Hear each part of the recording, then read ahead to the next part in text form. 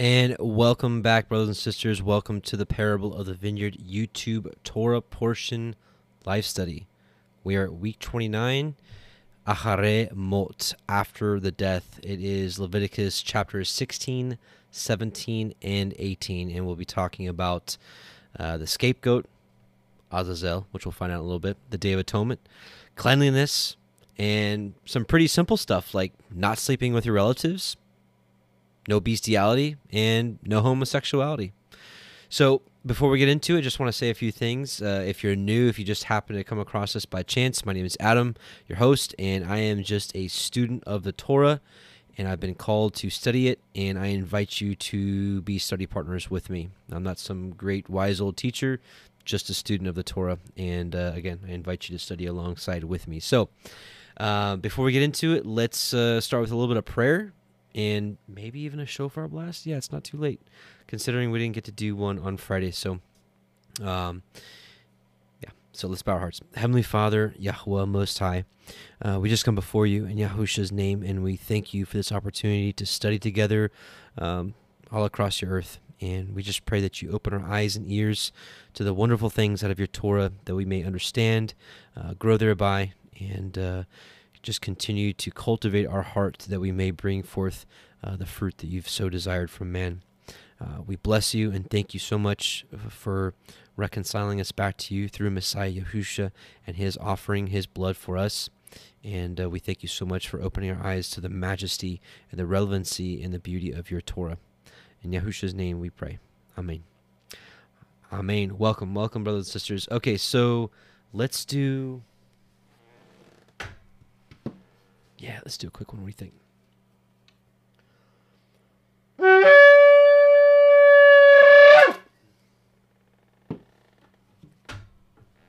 Okay.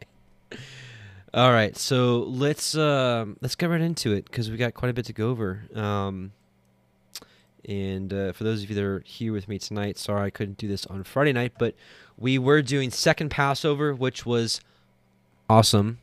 And so I wasn't able to be live. So here we are on Monday night. And we only got a couple more weeks of Leviticus, and we're already into Numbers. So, man, this year is going by fast. So Leviticus 16, verse 1. Give me a moment, and we will get started. Give me just a moment. Let me just take a look at the chat real quick. Okay, looks good. Okay, sounds good. Let's get on it then.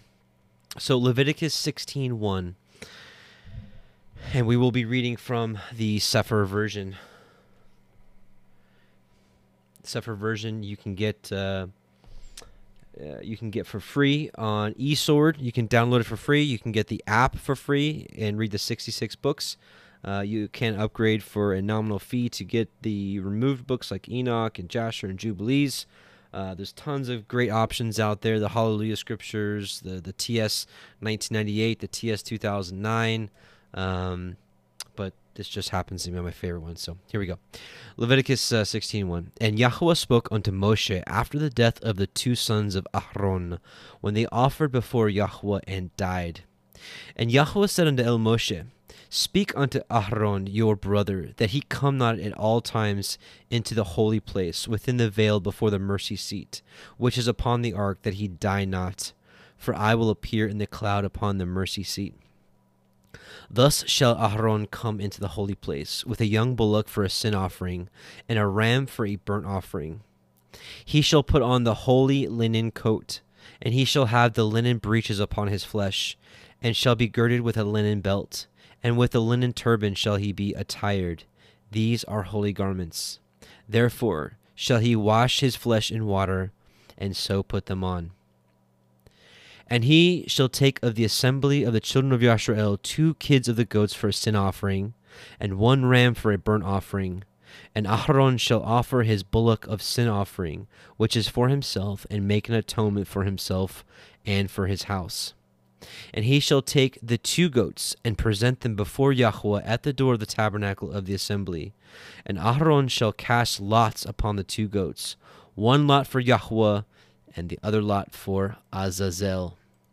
So in, like, for example, For example here, so like in the KJV that a lot of us are used to, it says, and the Sefer got it right. So we just read here, we read verse 8, the other lot for Azazel. So normally a lot of us know this as the scapegoat, and this is a term that's even used today. A scapegoat, right? Like everything is just put on this one person, and this person's like the fall guy, the scapegoat. And so that's kind of what we're talking about here, is that Azazel is the scapegoat. And I'll read a few more verses, and then we'll actually pause and talk about why this scapegoat is Azazel. And Aharon shall bring the goat upon which Yahweh's lot fell and offer him for a sin offering. But the goat on which the lot fell to be for Azazel shall be presented alive before Yahweh to make an atonement with him and to let him go for Azazel into the wilderness. So let's stop here and let's talk about this for a second. So this is, again, this is the Day of Atonement. And this was actually the only day of the year that they were allowed to go into the most holy place. Otherwise, no, off limits. So that was once a year they would go in and do this. And you saw here that, first of all, Aharon had to make a sin offering for himself first, and then for the people, right? And that's kind of some of the stuff we read about in Hebrews. I think it's chapter 7. Might as well actually tell you what. Might as well just look it up real quick. I think it's Hebrews 7. Yeah, here we go. This is talking about, of course, Yahusha, our high priest forever now.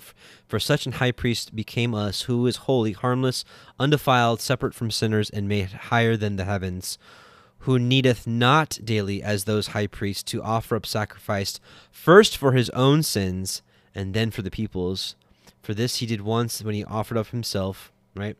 So Messiah Yahusha did it once and for all. Whoops, wrong tab. He did it once and for all, and he doesn't have to offer up sin for himself. Why? Because he was this spotless lamb. He was sinless. But let's talk about why this scapegoat is for Azazel. Now, some of you that are familiar with the book of Enoch, you probably already know. But just to show you here that the Sefer got it right, this is Leviticus 16:8. You can see here what it says, and Aharon shall cast lots upon the two goats, one lot for Yahweh and the other lot for the scapegoat. And you can see H5799, Hazazel, right? Azazel is the Hebrew word here. And it was only used 4 times, and we're going to read all 4 times tonight, all in Leviticus. You got it here in verse 8, where we just read, twice in verse 10, and once in verse 26, which we'll read just shortly. But this is straight up Azazel, and where this comes from, you can only find this really in the book of Enoch. And we're going to read chapter 10 of Enoch. Then said the Most High, the Holy and Great One, spake and sent Uriel to the sons of Lamech, and said to him, Go to Noah, and tell him in my name, hide thyself, and reveal to him the end that is approaching, that the whole earth will be destroyed, and a deluge is about to come upon the whole earth, and will destroy all that is on it. And now instruct him that he may escape, and his seed may be preserved for all the generations of the world. And again Yahweh said to Raphael, Bind Azazel hand and foot, and cast him into the darkness, and to make an opening in the desert which is in Dudael, which we already read, right? We actually didn't even read this yet, but what we're going to read here just shortly is that the scapegoat, Azazel, right, for Azazel, they ascended out into the desert, right, to wander into the wilderness. So again here, bind Azazel hand and foot, and cast him into the darkness, and make an opening in the desert which is in Dudael, and cast him therein, and place upon him rough and jagged rocks, and cover him with darkness, and let him abide there forever, and cover his face that he may not see light. And on the great day of judgment he shall be cast into the fire, and heal the earth which the angels have corrupted, and proclaim the healing of the earth, that they may heal the plague, and that all the children of men may not perish through all the secret things that the watchers have disclosed and have taught their sons. Now listen closely. And the whole earth has been corrupted through the works that were taught by Azazel. To him ascribe all sin, right? So this is the scapegoat. So they're putting it all on him because he's the one that, he's the one that taught men wickedness. And, different versions have different names for the serpent, in the garden, or Hasatan that went into the serpent in the garden. Jubilees makes that pretty clear that it was Hasatan that actually went into the serpent or the dragon. That's a whole nother topic, right? But the one that seduced Eve, right? Later on in this book, it also calls him Gadriel. So anyways, but so again, to him ascribe all sin. So everything is put on Azazel. And let's see, do we need to go any further? No, we'll stop right there. So yeah, this is the root of the Day of Atonement and why we have the scapegoat, aka Azazel. And we're going to find out here in a little bit that he's going to be sent into the desert, which actually I wanted to keep that up because I wanted to reference it again in his second. So let's keep reading. So we'll read verse 10 again. But the goat which on which the lot fell to be for Azazel shall be presented alive before Yahweh to make an atonement with him, and to let him go for Azazel into the wilderness, or aka desert. And Aharon shall bring the bullock of the sin offering which is for him, and shall make an atonement for himself and for his house, and shall kill the bullock of the sin offering which is for himself. And he shall take a censer full of burning coals of fire from off the altar before Yahweh, and his hands full of sweet incense beaten small, and bring it within the veil. And he shall put incense upon the fire before Yahweh, that the cloud of the incense may cover the mercy seat that is upon the testimony, that he die not. And it is kind of interesting. I'm just going to be honest, it's pretty interesting. If you remember what we read in... if you were with us during the Exodus readings when we were in Exodus 31, what comprised this incense, it is kind of interesting what was burning in the tabernacle, the incense. So pretty crazy. No, I'm not gonna say crazy. That's not crazy. This is Yahweh's. This is Yahweh's his doing. But I just think it's really interesting considering what we've all been taught about certain herbs, and then here it is, being burned in the tabernacle. So if you want to reference that, just take a look at Exodus chapter. Is it chapter 30 or 31? Let's see. Holy anointing oil. Oh, it's 30. I'm sorry. Exodus 30. Yeah. We'll just take a look at what was in there real quick. So, yeah, so this is the incense that's being, right? So, moreover, Yahweh spake unto Moshe, saying, Take thou also unto the principal spices of pure myrrh 500 shekels, and of sweet cinnamon half so much, even 250 shekels, of sweet calamus. Now, this is, if you look at the Hebrew here, it's kanabosum, which, if you do some research on that, that's what I'm talking about, which is really interesting, and how we've all been brought up to demonize cannabosum, which is aka cannabis. 250 shekels, and of cassia 500 shekels, after the shekel of the sanctuary, and of oil, olive, and hin. So, pretty interesting. And he shall take of the blood of the bullock, and sprinkle it with his finger upon the mercy seat eastward, and before the mercy seat shall he sprinkle of the blood with his fingers 7 times. Then shall he kill the goat of the sin offering that is for the people, and bring his blood within the veil, and do with that blood as he did with the blood of the bullock, and sprinkle it upon the mercy seat and before the mercy seat. And he shall make an atonement for the holy place, because of the uncleanness of the children of Yashrael, and because of their transgressions and all their sins. And so shall he do for the tabernacle of the assembly, that remains among them in the midst of their uncleanness. And there shall be no man in the tabernacle of the assembly when he goes in to make an atonement in the holy place, until he come out and have made an atonement for himself and for his household and for all the assembly of Yashrael. And he shall go out unto the altar that is before Yahweh, and make an atonement for it, and shall take of the blood of the bullock and of the blood of the goat, and put it upon the horns of the altar round about. And he shall sprinkle of the blood upon it with his fingers 7 times, and cleanse it, and hallow it from the uncleanness of the children of Yashrael.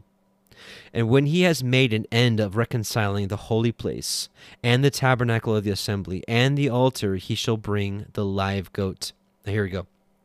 This is what I was talking about. And Aharon shall lay both his hands upon the head of the live goat, and confess over him all the iniquities of the children of Yisrael, and all their transgressions and all their sins, putting them upon the head of the goat, and shall send him away by the hand of a fit man into the wilderness. That's interesting, right? Why a fit man? You know, I want to take a look at the KJV really quickly. So that's 16. Oops. That was 16:21. Hand of a fit man. Huh. Yeah. Yeah. And the goat shall bear upon him all their iniquities unto a land not inhabited. So this is like a desert, right? And he shall let go the goat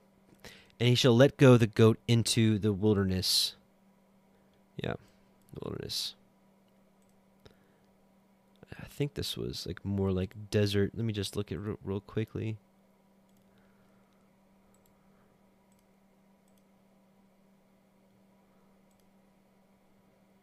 Yeah, wilderness. Okay, Midbar. Yeah, that's definitely. It could be translated as wilderness, desert, uninhabited land, wilderness. Right. Okay. All right. Verse 23. And Aharon shall come into the tabernacle of the assembly, and shall put off the linen garments which he put on when he went into the holy place, and shall leave them there. And he shall wash his flesh with water in the holy place, and put on his garments, and come forth, and offer his burnt offering, and the burnt offering of the people, and make an atonement for himself and for the people. And the fat of the sin offering shall he burn upon the altar. And he that let go the goat for Azazel shall wash his clothes, and bathe his flesh in water, and afterward come into the camp. And the bullock for the sin offering, and the goat for the sin offering, whose blood was brought in to make atonement in the holy place, shall one carry forth without the camp, and they shall burn in the fire their skins, their flesh, and their dung. And he that burns them shall wash his clothes, and bathe his flesh in water, and afterward he shall come into the camp. And this shall be a statute forever unto you, that in the 7th month, on the 10th day of the month, ye shall afflict your souls, and do no work at all, whether it be one of your own country, or a stranger that sojourns among you.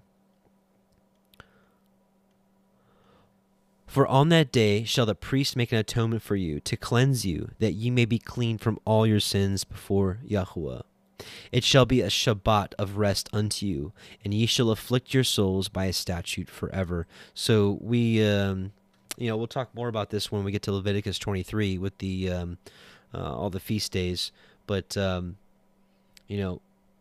people, I've heard the debate both sides. What afflicting your souls means on the Day of Atonement. Most people would agree that one of the best ways to afflict your soul is to fast that day. Some people would argue, hey, it's a feast day of Yahweh. It's not necessarily a feast day. It's a moed, but that's not a day for fasting. So I've seen both sides of it. Until I'm persuaded otherwise, I feel that fasting is a good thing for that day. So yeah, like I said, we'll talk more about it in a few weeks when we get to chapter 23. And the priest whom he shall anoint, and whom he shall consecrate to minister in the priest's office in his father's stead, shall make the atonement, and shall put on the linen clothes, even the holy garments. And he shall make an atonement for the holy sanctuary, and he shall make an atonement for the tabernacle of the assembly, and for the altar, and he shall make an atonement for the priests, and for all the people of the assembly. And this shall be an everlasting statute unto you, to make an atonement for the children of Yisrael for their sins once a year, and he did as Yahuwah commanded Moshe. So, praise be to Yahuwah that we have our eternal high priest, Messiah Yahusha, our Messiah, that he did this once and for all for us, and he doesn't have to do it year after year after year. And man, praise be to Yahuwah that we have that forgiveness, and we have such a great high priest that has done so for us. So, amen to that. All right, so one quick thing that's also interesting about the Day of Atonement. We'll talk again about this when we get to Leviticus 23, but, you know, I was just thinking about this while I was kind of doing this study, and this is Leviticus 23. Something really interesting about the Septuagint version. The Septuagint version, this is the Greek scriptures. This is more than likely what was available during the time of the apostles and the time of Messiah Yahusha. But the Septuagint, I feel like, is a little more reliable. It's 1,100 years older than the Masoretic. The Masoretic is where we get the manuscript for the KJV, the Sefer, most of the scriptures we read today.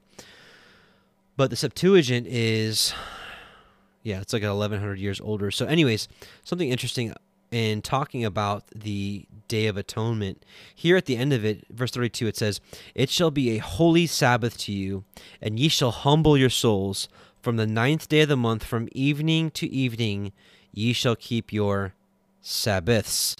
So it's really interesting that it's multiple. It's not multiple. It's pluralized here. The word Sabbath, it doesn't say in the Masoretic. It just says you shall keep your Sabbath, right? But in the Septuagint, which I think feels more reliable, it says Sabbaths. So I know there's kind of a debate going on out there, and whether Sabbath we celebrate it from evening to evening, or morning to morning, or just morning to evening. I find this kind of an interesting perspective here, and this is why I've continued. This is one of the bigger reasons why I've continued to do it from evening to evening, regardless of when a day starts and when a day ends. It says right here, "From evening to evening, ye shall keep your Sabbaths." So it seems to speak pretty loudly to me, and I'm still open to being convinced otherwise. But for now, I think this is a pretty good witness here. So it's kind of off topic, but while we're talking about the Day of Atonement, I just kind of wanted to bring that up. I thought it was kind of interesting. So let's move on to chapter 17. Give me just a second.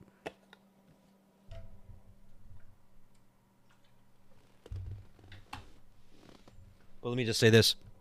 Calendar stuff, when a day starts, when you celebrate your Shabbat, listen, I'm just proud of you. I hate that word proud. I'm just ecstatic that you want to celebrate his feast days, that you want to celebrate his Sabbath, and that you're just doing it, because I'm not going to argue with you, if you want to do it morning to morning or just morning to evening. Listen, I'm just thrilled to be called your brother in this late hour when most people don't even believe or even care to believe that you would even want to do it. So that's not going to be a point of contention for me at all. All right, so okay, Leviticus 17, and Leviticus 17:1. And Yahweh spoke unto Moshe, saying, "Speak unto Aaron and unto his sons and unto all the children of Yashrael, and say unto them, This is the thing which Yahweh has commanded, saying, What man soever there be of the house of Yashrael that kills an ox, or lamb, or goat in the camp, or that kills it out of the camp, and brings it not unto the door of the tabernacle of the assembly to offer an offering unto Yahweh before the tabernacle of Yahweh, blood shall be imputed unto that man. He has shed blood, and that man shall be cut off from among his people." So this is really interesting. This is something I didn't really see last year when I went through this. So this is saying that if you sacrifice one of the three animals, which are the sacrificial animals, ox, lamb, or goat, and you don't bring it to the tabernacle, you're cut off from the people. Like, that's pretty big, right? That's pretty interesting. So think about this. Remember, I've been really thinking about our society that is just all about eating meat. Let me just say this ahead of time. Listen, eating meat is totally biblical and totally per the Torah, right? But I think it's got to be done a certain way. And hear me out. Just hear me out for a second. I'm not here to convince you about changing any of your eating habits or make you feel this way or that way. All I want is the truth, okay? So all I'm here to do is talk about what the scripture says and what I think it's saying. Now, remember in when they were coming out of Egypt, and they said they had flocks beyond measure. I mean, tons of, flocks of cattle and goats and sheep. And remember in the wilderness, they were like lusting for meat. They're like, give us meat, right? Or remember when they didn't have any food and like, what are we going to eat? And it's like, if eating just eating beef and, lamb or goat was just totally cool, whatever, why would they be lusting it? Why wouldn't they just go kill some of these cows and just make a big barbecue? But they didn't. And they acted like there was no meat until the quail came down, right? And Yahweh got upset. He was mad. He's like, you lusted after flesh, so I'm going to have flesh coming out of your nostrils. You're coming out of your ears. So here's what it's saying is, if you're going to eat ox, lamb, or goat, and you don't bring it to the tabernacle first, you're cut off from the people. What is it actually saying? Let's look at another passage about this. It's kind of similar. Deuteronomy 12:11 through 23. Then there shall be a place which Yahweh your Elohim shall choose to cause his name to dwell there.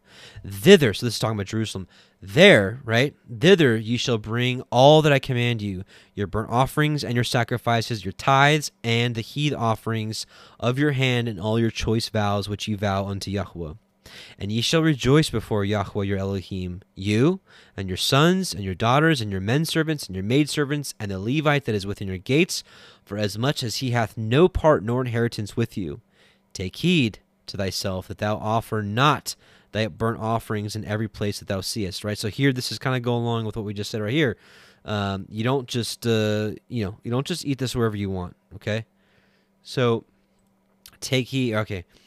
Verse 14, but in the place which Yahweh shall choose in one of thy tribes, there shalt thou offer thy burnt offerings, and there shalt thou do all that I command thee. Notwithstanding, thou mayest kill and eat flesh in all thy gates. So here we go. So in here it's saying you can eat meat, right, whenever you want.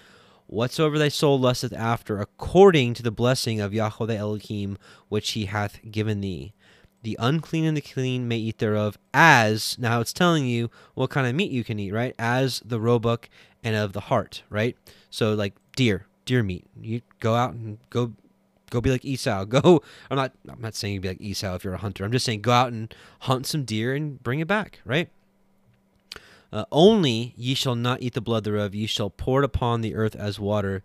Thou mayest not eat within thy gates the tithe of thy corn, or thy wine, or thy oil, or the firstlings of the herds, or of thy flocks, nor any of thy vows which thou vowest, nor thy freewill offerings, or heave offering of thine hand.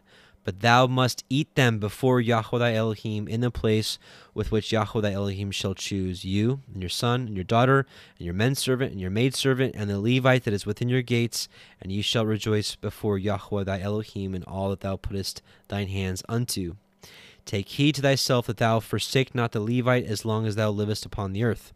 When Yahweh thy Elohim shall enlarge thy border, as he hath promised thee, and thou shalt say, I will eat flesh, because thy soul longeth to eat flesh, thou mayest eat flesh. So again, eating meat, totally biblical, Torah, totally in the Torah, right?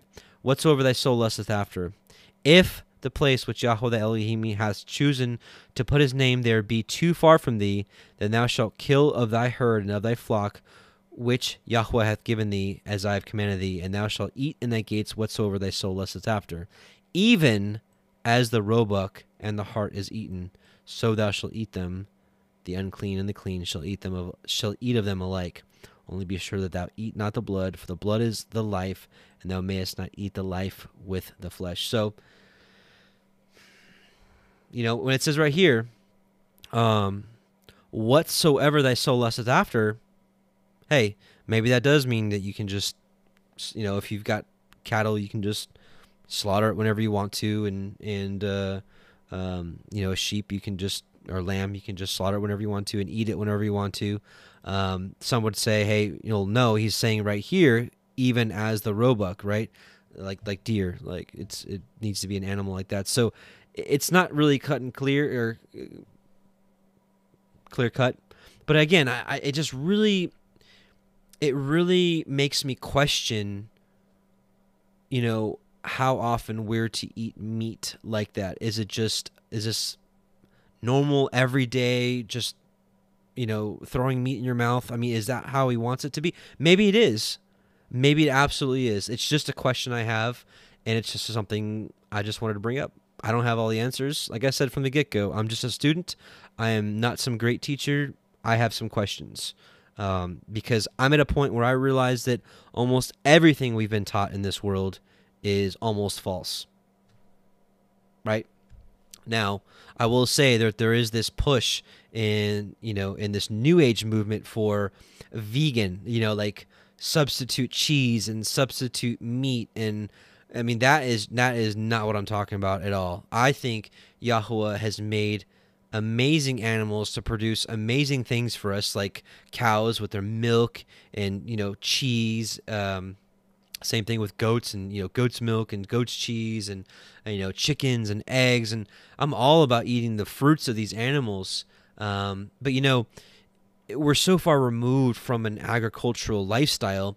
If you think about like cattle and chickens, if you think about how much milk like a certain cattle can produce for you, like, this cow, each cow can produce, I don't even know, because I'm far removed from it, but let's say 20 gallons of milk, in a month. I don't even know how accurate that is. But, for you to be like, hey, I will forego 20 gallons of milk this month. I'm going to sacrifice this animal so I can eat it in, 1 or 2 days. That is a sacrifice. It really is. And maybe that's one of the reasons why they didn't just kill all their cattle or kill some of the cattle when they came out of Egypt, when their souls were lusting after flesh, and so Yahweh sent them the quail. Just something to consider.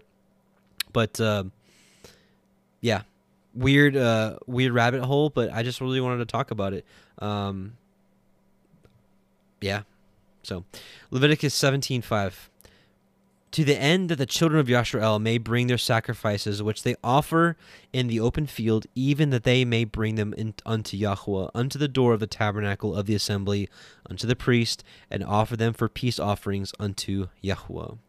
And the priest shall sprinkle the blood upon the altar of Yahweh at the door of the tabernacle of the assembly, and burn the fat for a sweet savor unto Yahweh. One last thing on the meat thing. Listen,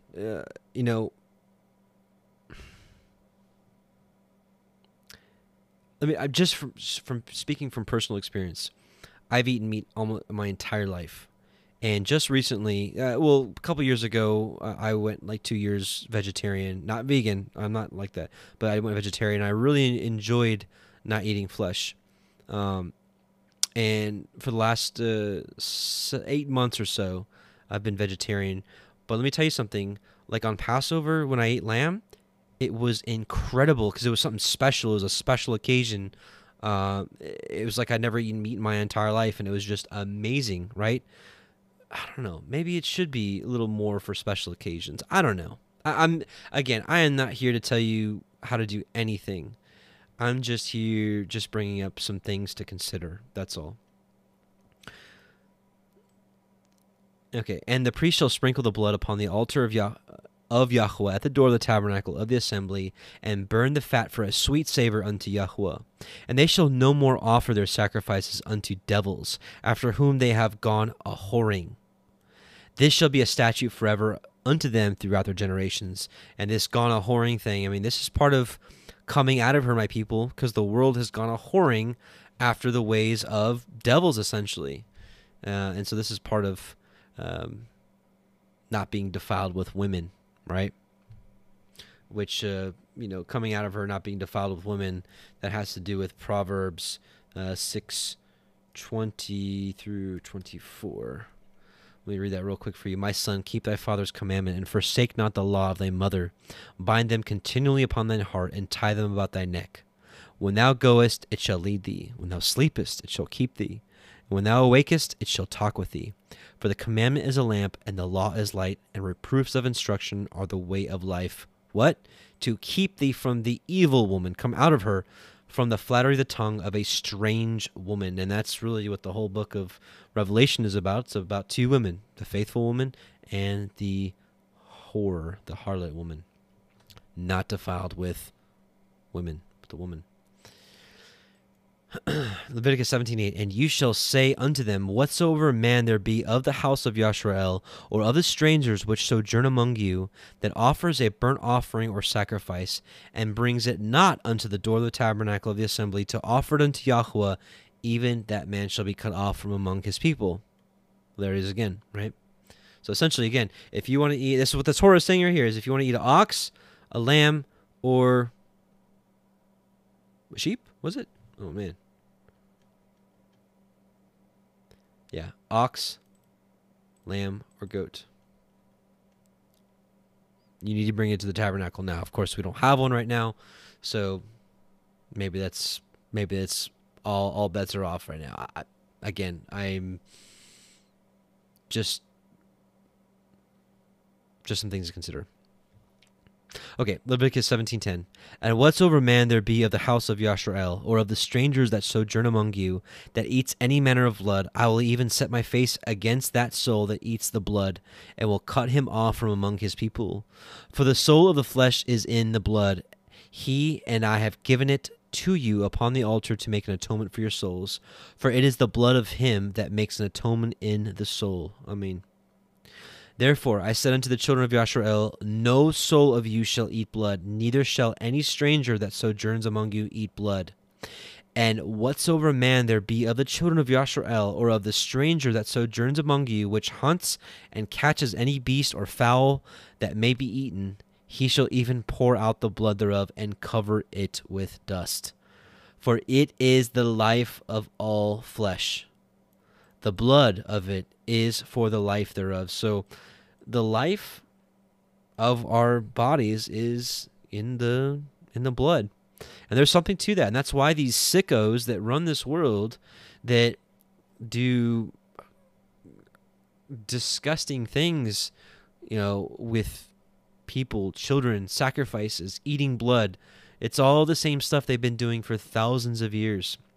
You ever wonder why these celebrities looks like they never age? Well, it's because they're renewing their fleshly life with the blood. They're preserving it. Why do you think all these sickos live to be, I shouldn't talk like that, I'm sorry. Why do you think these people live to be, 100 years, 110 years, right? Because they're drinking blood. There's this new beauty, beauty trend, fashion trend, beauty trend, whatever you want to call it, where they literally let out some of your blood, and they put it on your face, and you leave it on for for some time, and it like wrinkles just go away, and they're like, oh, it's like magic, right? Well, it's because the blood is alive, right? And it does work. I'm sure it works, but I mean, think about what these people go through for their image, for their fleshly image, and it's just it's so temporary, and they just have no idea that we're supposed to be sojourners here, and I feel bad. I really actually feel bad for them, because they're so lost that they would let out some of their blood to remove some of the wrinkles in their face. And there's it's in pop culture, I remember years ago when the that Twilight series come out, in my previous life, I had a girlfriend that was all into that, and she was like, really intrigued by drinking blood, and I'm like, really? Even then I was like, really? Ugh. But apparently there's a lot of people like this that were just fascinated with it, with this whole vampire thing and drinking blood and living forever. And well, there's Hollywood romanticizing drinking blood, right? Anyways, there's a lot more we can talk about that, but let's not get too deep in that rabbit hole today. So anyway, so yeah, for it is the life of all flesh, the blood of it is for the life thereof. Therefore I said unto the children of Yasharel, ye shall eat the blood of no manner of flesh, for the life of all flesh is the blood thereof. Whosoever eats it shall be cut off. And every soul that eats that which died of itself, or that which was torn with beasts, whether it be one of your own country or of a stranger, he shall both wash his clothes, and bathe himself in water, and be unclean until the evening, then shall he be clean. But if he wash them not, nor bathe his flesh, then he shall bear his iniquity. Okay. So now we will move on to chapter 18.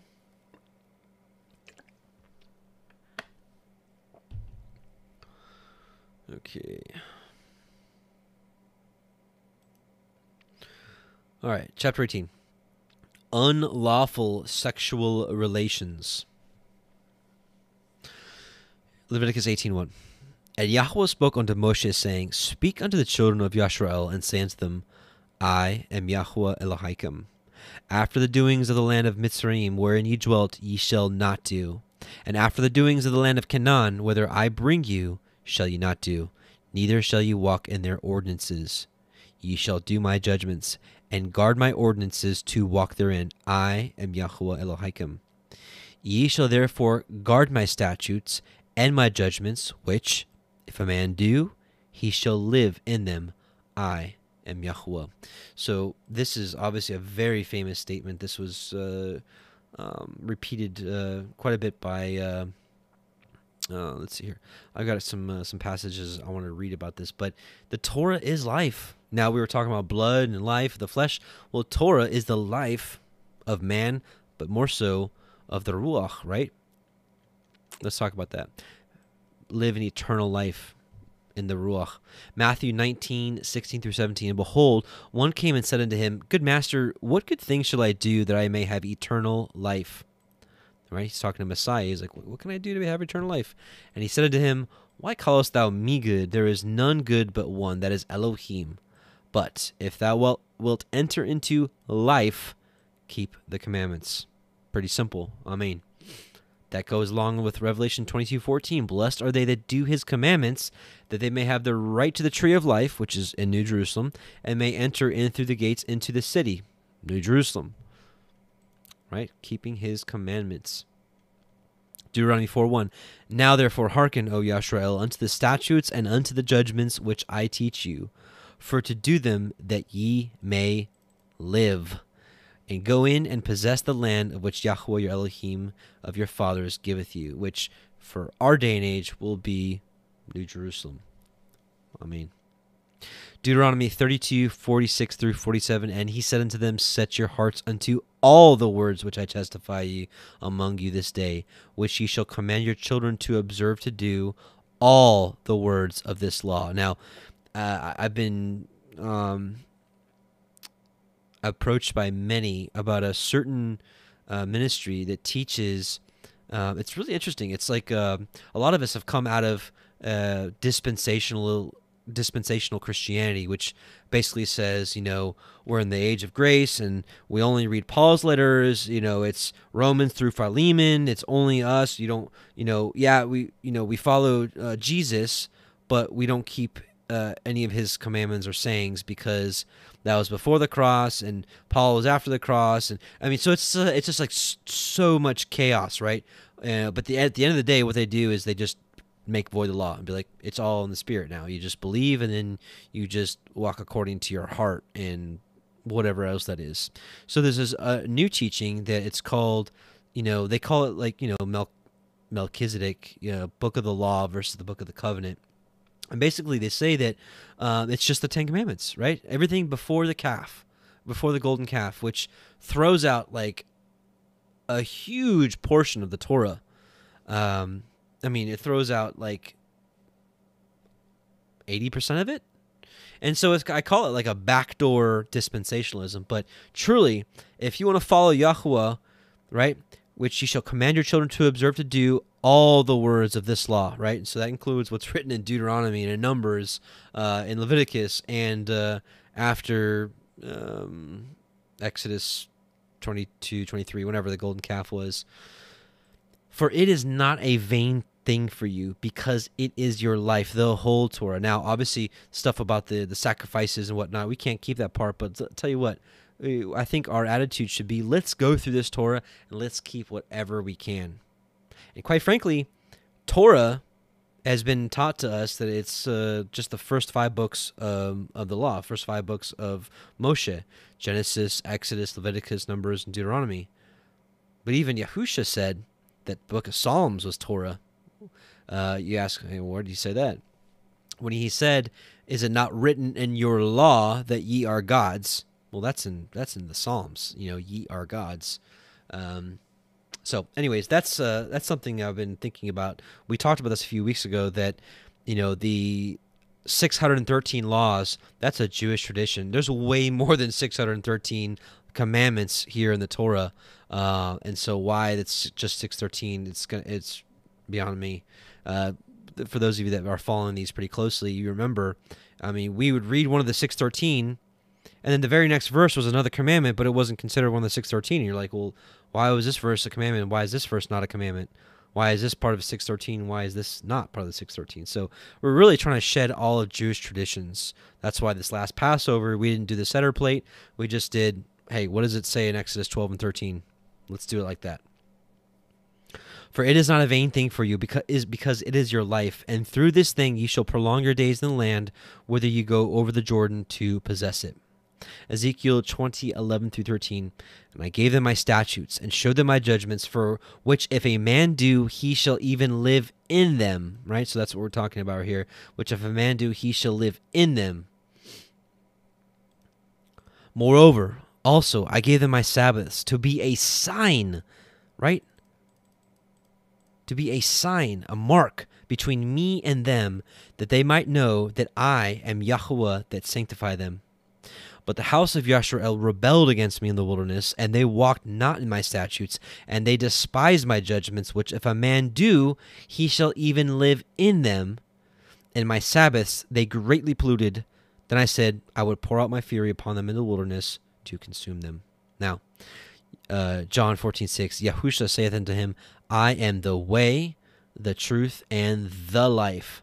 No man cometh unto the Father but by me. So here, right here, Messiah Yahusha declared himself to be the Torah, because the Torah is the way, Psalm 119, verse 1, the truth, Psalm 119, 142, and the life, which we just read a couple of those, which is in Deuteronomy 32 and a few other places, Deuteronomy 4, verse 1, and quite a few other places. So no man comes unto the Father but by him, by believing on him, right? And believing on his word and keeping his Torah. That is the way to the Father, period. It's always been that way. Nothing's changed. Praise be to Yahuwah. Okay, verse 6.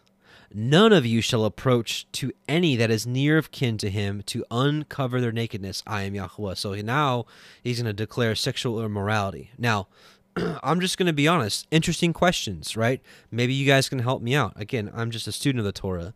Not trying to act like I'm some great teacher. Why? We're about to read, you can't sleep with your sister, you can't sleep with your mom, you can't sleep with your cousin, such and such. Why was Abraham allowed to marry his sister? And then, just a few generations later, you've got this law. Because the Torah, to me, is eternal.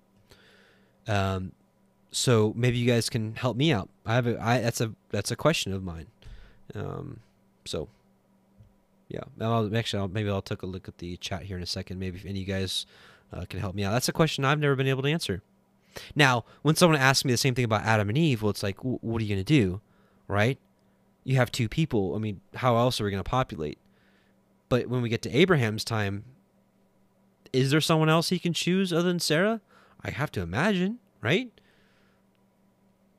Maybe Yahuwah wanted the seed of Abraham, that lineage, to be pure from that standpoint. I don't know, just something to consider. But I am interested if any of you guys have. Maybe I need to wait a little longer. Okay. So the nakedness of your father or the nakedness of your mother shall you not uncover. She is your mother. You shall not uncover her nakedness. Now, this term uncovering your nakedness, this is for a sexual act. And that's why a lot of people, when we talk about the sin of Ham, and it said he uncovered his father's nakedness, that's also a term for sleeping with his mother. So it's possible that's what he did, or it's possible that Noah got drunk and was literally naked in his tent and Ham was like, Shem, Japheth, you all need to come check this out. This is hilarious. Carly McGinn, it says, I thought Sarah was Abraham's niece, his brother's daughter. No, it definitely, she was definitely his half-sister. Yeah. Definitely his half-sister. Yeah, that's right. Leah and Rachel were twins. That's true. Yep. That's very true. Ace Caliber, because the Torah was not available then. Well, that's not true, because the Torah was well alive in Abraham's day. And we know that through Genesis 26:5, when he was talking to Isaac. It says, because that Abraham obeyed my voice and kept my charge, my commandments, my statutes, and my laws, which the Hebrew word here is Torah. So he kept his Torah. Abraham kept his Torah. Maybe that part of the Torah wasn't written yet. I'm not sure.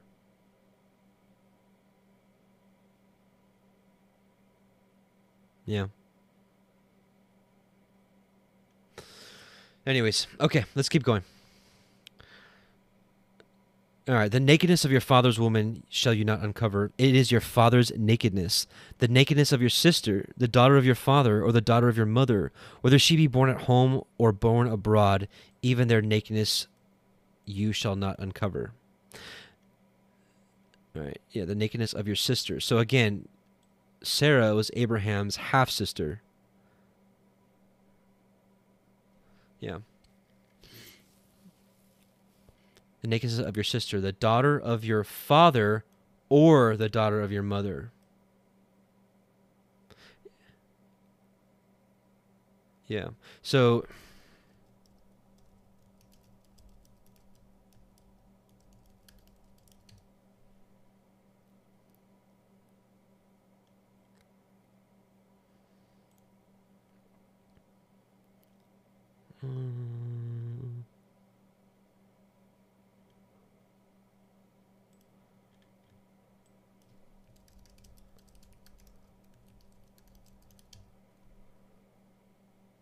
yeah, here we go. Genesis 20, verse 12. And yet indeed she is my sister. This is Abraham talking about Sarah. She indeed is my sister. She is the daughter of my father, but not the daughter of my mother, and she became my wife. So listen, this questioning here isn't like questioning Avraham. He is like, I am nobody to question Avraham. I'm just wondering like why it was okay for Avraham, and then why later. Maybe this part was added later. I'm just just asking a question.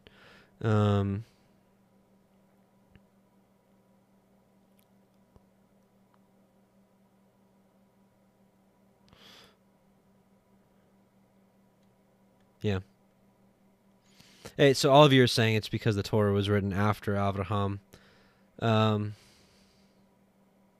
Yeah. All right. Well, we'll talk about this in the comment section after this is uploaded. I really would like to hear a lot of you guys' input on this, because it's a question that I cannot answer at this point. So just being honest. And maybe I'm just not learned. Maybe I've got a lot to learn. Maybe. The nakedness of your sister, the daughter of your father, or the daughter of your mother, whether she be born at home or born abroad, even their nakedness you shall not uncover. The nakedness of your son's daughter, or of your daughter's daughter, even their nakedness you shall not uncover, for theirs is your own nakedness. Right? The nakedness of your father's woman's daughter, begotten of your father, she is your sister, you shall not uncover her nakedness. You shall not uncover the nakedness of your father's sister, for she is your father's near kinswoman. You shall not uncover the nakedness of your mother's sister, for she is even your mother's near kinswoman. You shall not uncover the nakedness of your father's brother. You shall not approach to his woman. She is your aunt. You shall not uncover the nakedness of your daughter-in-law. She is your son's woman. You shall not uncover her nakedness. So this is like some obvious stuff, right? This is why I love Torah. It's just cut and dry. Like, don't do this. Don't sleep with your mom. Don't sleep with your sister. Don't sleep with your aunt. Like, awesome. And we as humans, we need these like clear-cut rules, right? You shall not uncover the nakedness of your brother's woman. It is your brother's nakedness. You shall not uncover the nakedness of a woman and her daughter. Neither shall you take her son's daughter or her daughter's daughter to uncover her nakedness, for they are her near kinswoman. It is wickedness. Right? So, yeah, you can't be with a woman and her daughter at the same time. It is wickedness. Neither shall you take a woman to her sister to vex her, to uncover her nakedness beside the other in her lifetime. Neither shall you take a woman to her sister to vex her, to uncover her nakedness besides the other in her lifetime. Well, that would be Leah and Rachel. Maybe this stuff was added afterwards. I'm okay with that. I guess I can handle that. Also, you shall not approach unto a woman to uncover her nakedness, as long as she is put apart for her uncleanness. Moreover, you shall not lie carnally with your neighbor's woman to defile yourself with her. That's adultery. And you shall not let any of your seed pass through the fire to Molech. Neither shall you profane the name of your Elohim. I am Yahweh. Now, this is when they were burning their sons in the fire, right? This is the stuff that they were doing in the land of Canaan before they moved in. And sure enough, it got reinstituted, especially during the time of Manasseh. Imagine what kind of doctrine they would have. I was actually talking to a brother. His name is also Adam, and he just moved here. We've been hanging out, and we were talking about like the mindset. I mean, can you imagine the mindset of being like, here's my baby. Put it on this fire altar to Molech. They probably really were thinking that they were doing something good. I mean, I would imagine they would have to think that they were doing something good, like, I'm going to sacrifice this child so that the rest of my family can eat, right? Because they were sacrificing it to, the god of weather, Baal, the god of weather or whatever, so that they would have enough weather for their crops and whatnot. Because they totally, obviously went away from Yahweh, so they were sacrificing to these false gods. I mean, imagine the insanity, the mindset that these people were in to actually have their seed pass through the fire to Molech. You shall not lie with mankind as with womankind. It is abomination. So this is how we know that I don't care what you think of the current administration that's running this country. We have legalized homosexuality, and Yahweh calls it an abomination. If this administration was really serving Yahweh, abortions would be stopped instantly. I mean, every single Planned Parenthood, closed down. These doctors that, do it, and would continue to do it, jailed. These marriages would be canceled immediately, but it's not, and they're not. So it's going to keep happening. We're living in the last days. This wickedness, woe to them that call evil good and good evil. They say love is love. Is it? Do we even know what love means? Biblically speaking? It's wickedness. It's abomination. Straight up. Neither shall you lie with any beast to defile yourself. Now, at the same time, am I condemning people? Because, we are all equally guilty in sin. So a murderer, is guilty. A homosexual is guilty. A drunkard is equally guilty. A liar, a thief, a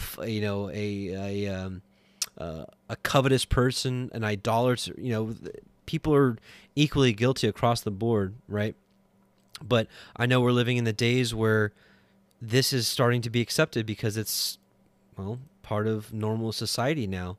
It's even pop culture. Like, it's even, I gotta tell you, man, you know, I'm done now, but I was back in college last year because I was learning, stuff for the ministry to do graphic design and whatnot to help improve the visuals here of the channel.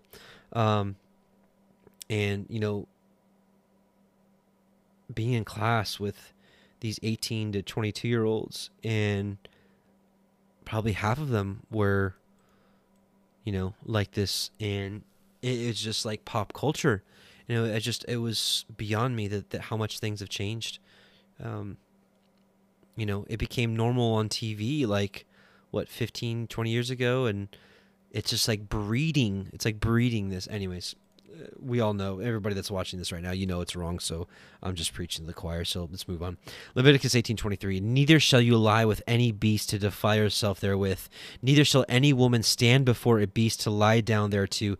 It is confusion. This is bestiality, right? This is having intercourse with animals. So, I mean, what else do we say here, right? Defile not yourselves in any of these things, for in all these the nations are defiled, which I cast out before you. So they were doing all this stuff, right? The Kenizzites and the Perizzites and the Jebusites and all these people, they were all doing this nasty stuff. And the land is defiled, therefore I do visit the iniquity thereof upon it, and the land itself vomits out her inhabitants. Ye shall therefore guard my statutes and my judgments, and ye shall not commit any of these abominations, neither any of your own nation, nor any stranger that sojourns among you. For all these abominations have the men of the land done which were before you, and the land is defiled. That the land spew not you out also when ye defile it, as it spewed out the nations that were before you. For whosoever shall commit any of these abominations, even the souls that commit them, shall be cut off from among their people. Therefore shall ye guard my ordinance, that ye commit not any one of these abominable customs which were committed before you, that ye defile not yourselves therein. I am Yahweh Elohaikim. Pretty severe, pretty serious. What do you say to all that kind of stuff,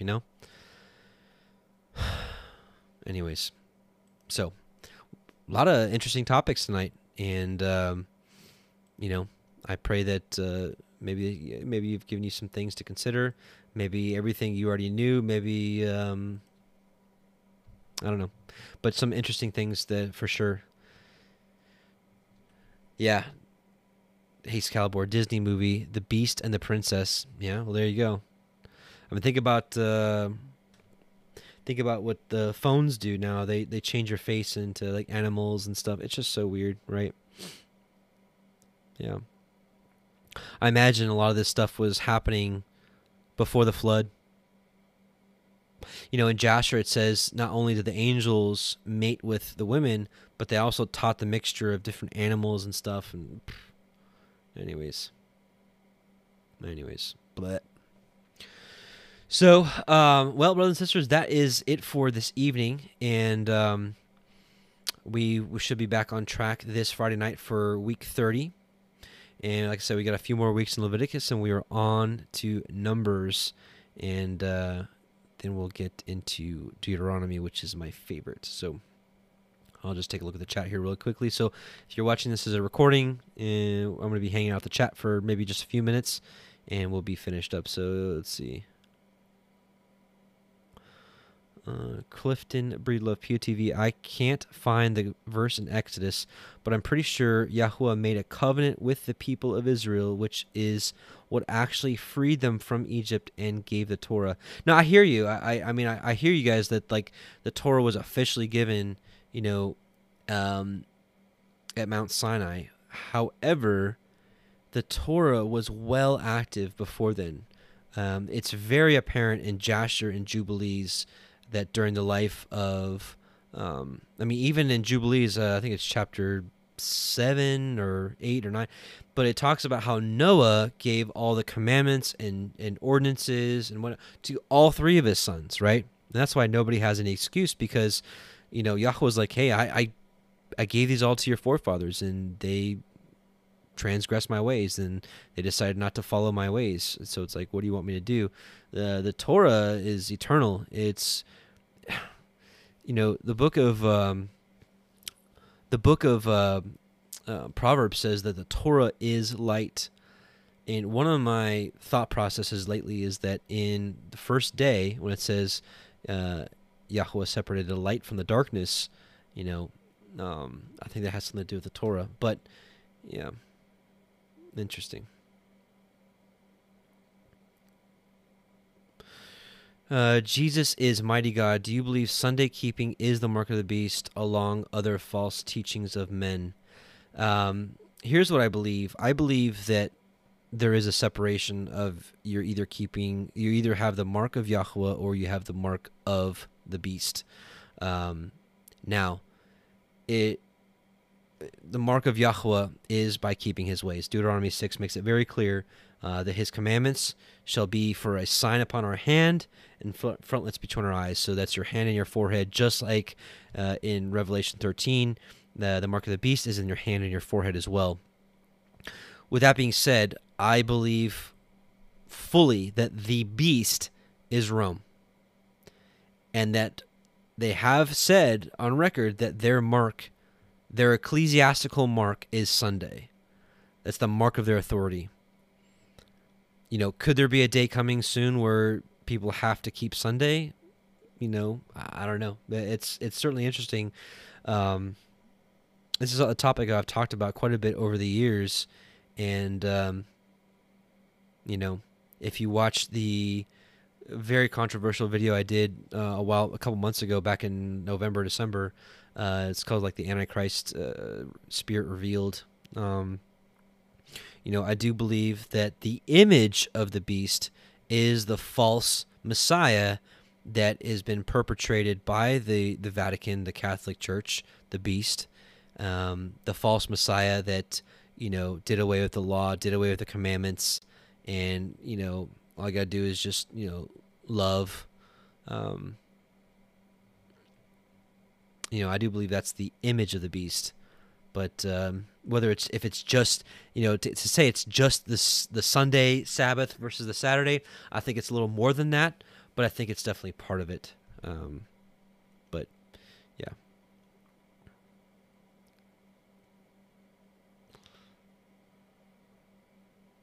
And listen, as far as a chip or a vaccine or whatever, listen, there might be a day coming very soon that you've got to take one of these things in order to continue in commerce.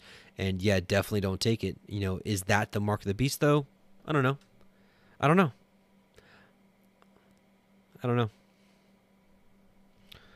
So anyways, let's see. Hang on. Hang tight.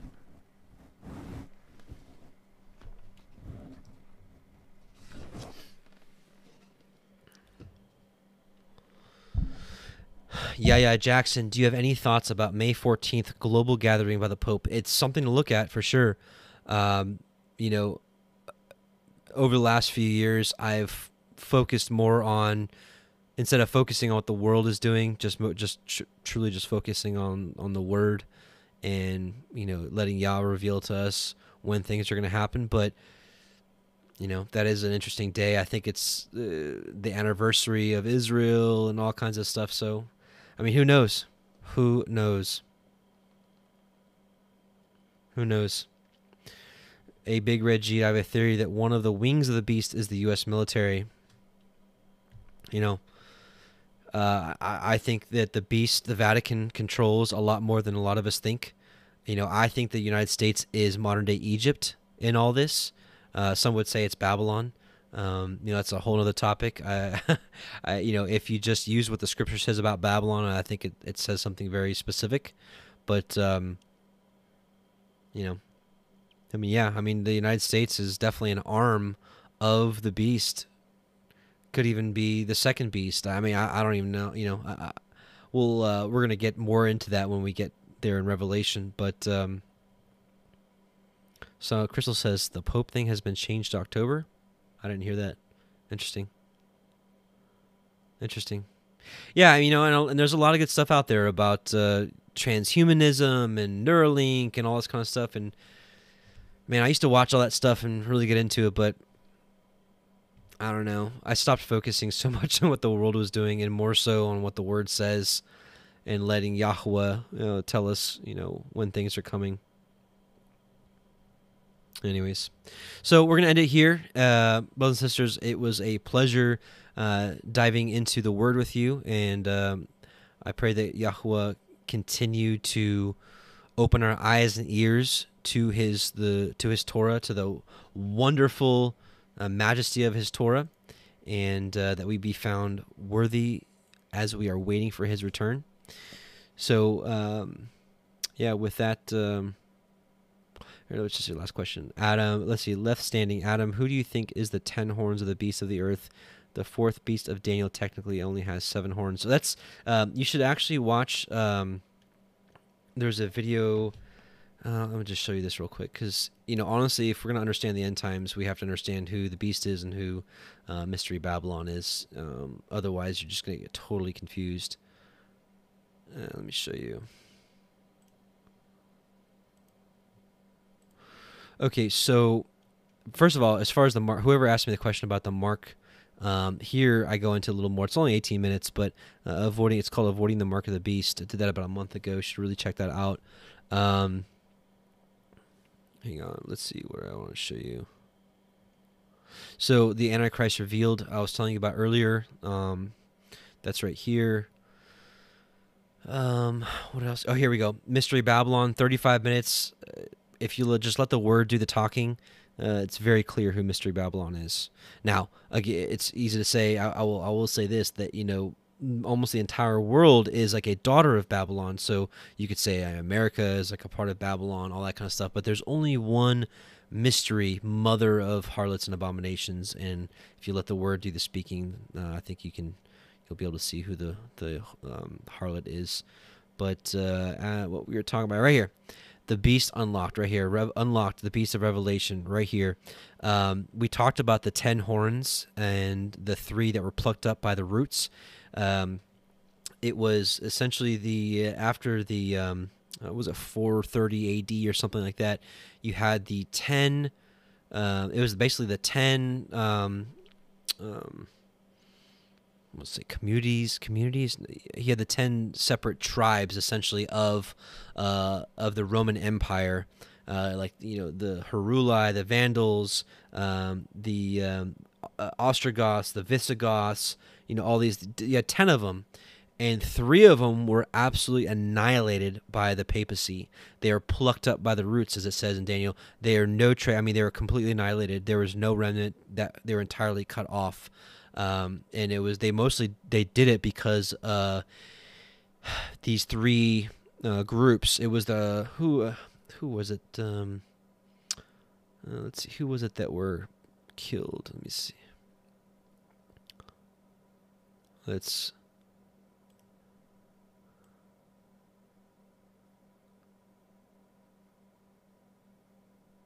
Where was it? Here we go. So you had the Alemanni, the Franks, the Burgundians, the Suevi, the Vandals, the Visigoths, the Anglo-Saxons, the Ostrogoths, the Lombardi, and the Heruli. And I believe it was the Heruli. Who was it? There was 3 of them that were plucked up by the roots that were killed. Anyways, it's 22 minutes. It's a really short video. Just go through it, and it should be able to answer all your questions. But anyways, we're going to end there. And brothers and sisters, hey, blessings to you, and hope to see you guys Friday night. We will continue on our Revelation study. We're going to be in chapter 8 of Revelation, and then we're going to be doing the Torah portion afterwards. So, Yevarechecha Yahweh ve'yishmerecha, Ya'er Yahweh panav elecha v'chnuneka, Yisa Yahweh panav elecha ve'Hashem lecha shalom. Yahweh bless you and keep you. Yahweh make his face shine upon you and be gracious unto you. Yahweh lift up his countenance upon you and give you peace. Brothers and sisters, I love you very much, and we'll do a quick prayer, and we'll do the Song of Moshe, and we'll end tonight. So let's bow our hearts. Heavenly Father, Yahweh Most High, we just come before you again. We thank you truly for allowing us to study your word, to even give us a heart that desires to study your word, because we know that this is a blessing and this is absolutely from you. We thank you. We pray that our lives are worthy of the calling and that we bear much fruit as we continue in belief in Messiah Yahushua and to walk as he walked. We are waiting for you, as your scripture says to do, and we are hoping that your return is nigh, bringing judgment. In Yahushua's name, amen and amen. All right, brothers and sisters, shalom, and we'll see you soon.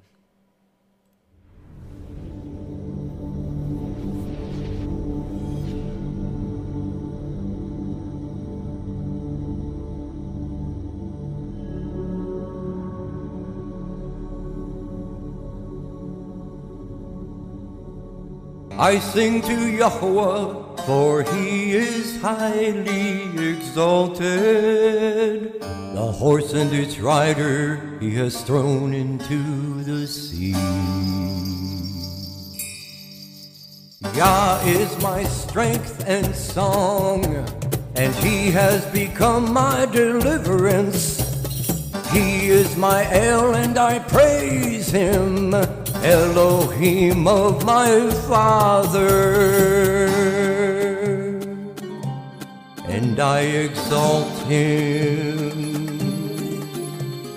Yahweh is a man of battle, Yahweh is his name.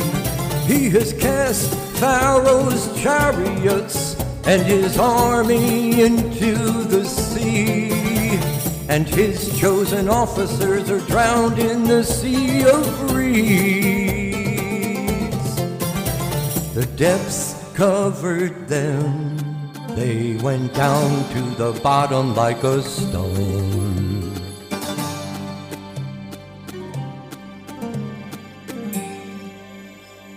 Your right hand, O Yahuwah, has become great in power. Your right hand, O Yahuwah, has crushed the enemy. And in the greatness of your excellence, you pulled down those who rose up against you. You sent forth your wrath, it consumed them like stubble. And with the wind of your nostrils, the waters were heaped up. The floods stood like a wall, the depths became stiff in the heart of the sea. The enemy said, I pursue, I overtake, I divide the spoil, my being is satisfied on them. I draw out my sword, my hand destroys them.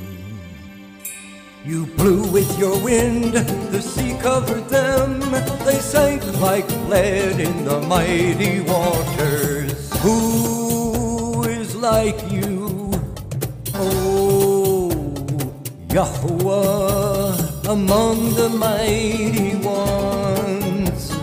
Who is like you, great in Kodeshah, awesome in praises, working wonders? You stretched out your right hand, the earth swallowed them. In your kindness, you led the people whom you have redeemed. In your strength, you guided them to your Kodesh dwelling. Peoples heard, they trembled, anguish gripped the inhabitants of Pelasheth. Then the chiefs of Edom were troubled, the mighty men of Moab. Trembling grips them, all the inhabitants of Canaan melted. Fear and dread fell on them by the greatness of your arm. They are as silent as a stone, until your people pass over, O Yahuwah. Until the people whom you have bought pass over. You bring them in and plant them in the mountain of your inheritance. place, O Yahuwah, which you have made for your own dwelling, the Mikdash, O Yahuwah, which your hands have prepared. Yahuwah reigns forever and ever.